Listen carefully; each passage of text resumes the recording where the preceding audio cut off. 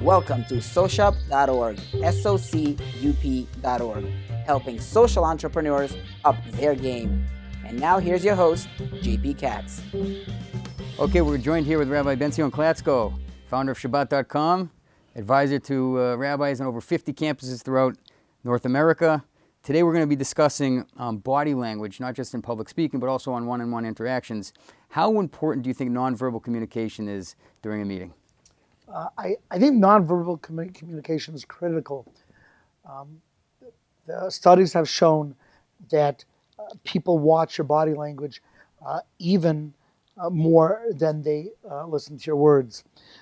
Real body language happens a split second before the words, and one can tell whether a person is being sincere if that pattern holds true. And people don't realize that that's what's happening, but if they see the body language preempts the words by just a split second, they're told subconsciously that sincerity is being presented. And if the body language comes at the same time or after the words, it feels insincere. Interesting. So you've had a lot of opportunities, obviously, in probably over a decade of advising new rabbis stepping into the field. You've seen every mistake made, I'm sure.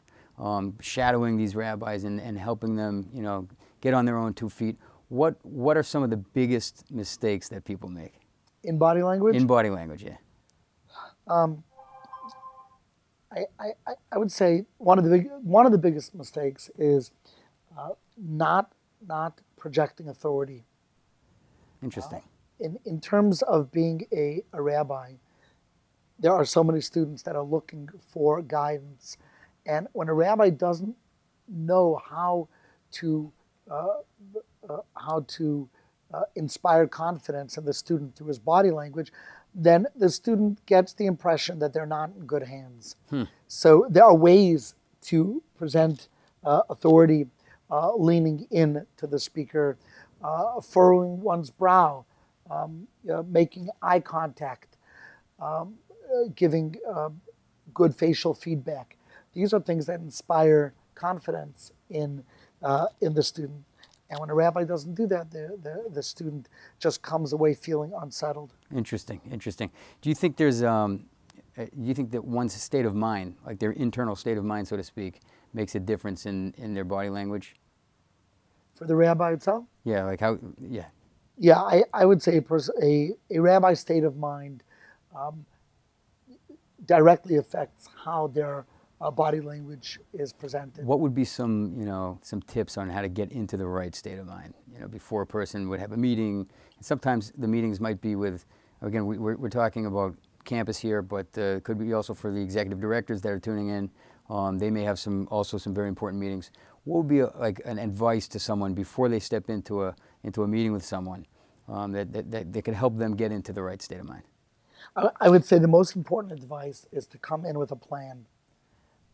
Understand what you want to accomplish in that meeting while being flexible and changing that if the situation calls for it.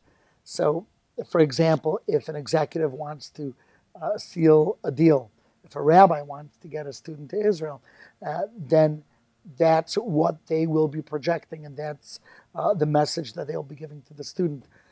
If they are concerned that the student is dating somebody that's inappropriate for them or detrimental to them, so then they're showing concern and care and authority. And the goal would be either to make the student think about this relationship twice, or perhaps even to break it up. Know where you want to go, and then your body will know what to do. Nice. Any advice you have, final advice for people who are looking to master their internal world in that way?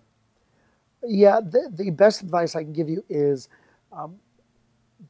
be sincere and allow your body to reflect that sincerity. When you think too much, studies have shown when we think about how our body should be reacting, our body naturally reacts incorrectly. And when we don't think about it, our bodies know what to do because it's symbiotic with our words and our intentions. Awesome. Thank you, Rabbi. You're listening to SOCUP, SOCUP.org, We're here live with Rabbi Benzion Klatzko, advisor to over 50 campuses and founder of Shabbat.com. Thanks for being with us today. Pleasure. Socup.org, SOCUP.org, helping social entrepreneurs up their game.